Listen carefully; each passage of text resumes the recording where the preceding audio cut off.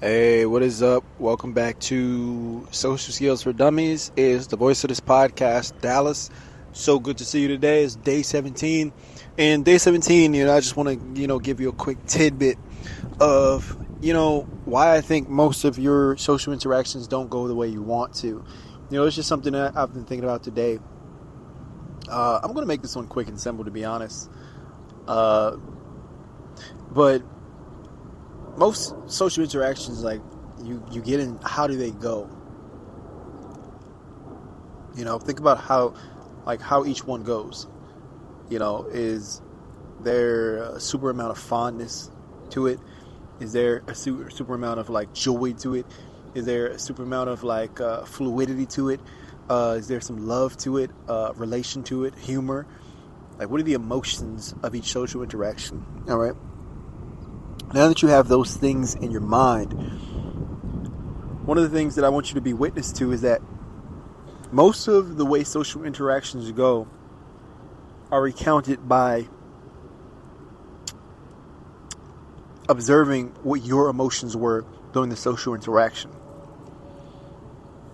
And I think that's really important because most social interactions follow kind of the way we feel. Okay, and so I want to offer to you that a lot of social interactions go the way that you go. Even in social interactions where you have a desire for them to go a certain type of way, think about the way they go and how it's almost in accordance to the way that you feel. Think about the actions that you want to display and the things that you want to do, and the things that you do and versus the things you actually do and the things that you don't do, and realize how you have a desire for a certain outcome in a social interaction, like maybe love or humor, a good time, joy, happiness, whatever it may be. And think of whenever you reach for those things, how, your own emotions act as a bumper or a guardrail stopping you from actually traversing that distance.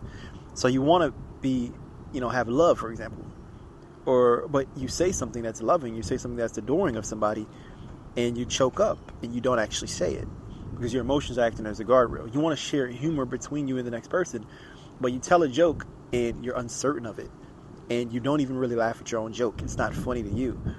And so people can detect that weirdness. People can detect that choking. People can detect, okay, there's something going on here other than humor.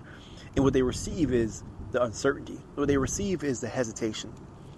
One of the biggest things Owen Cook, taught me, in pickup, is that he would always say, you have to lead an interaction. You have to hold the frame, which means, the one that's directing the narrative of reality as it's being written in a social interaction is you. Essentially, as human beings, the way our brain works is the most certain in any situation wins when there is a suggestion. And that suggestion could be a certain theme, an emotion, a literal direction in life. It could be anything. But the most certain person wins. One person is always following and one person is always leading. Or many are following and one is always leading. And the point that I'm bringing here is that, a lot of times we cannot lead social interactions to our desired result because we don't feel our desired result within us. And the idea that he presented, what it was called, is called the law of state transference. Essentially, whatever state you embody, people adopt from you. You transfer to other people.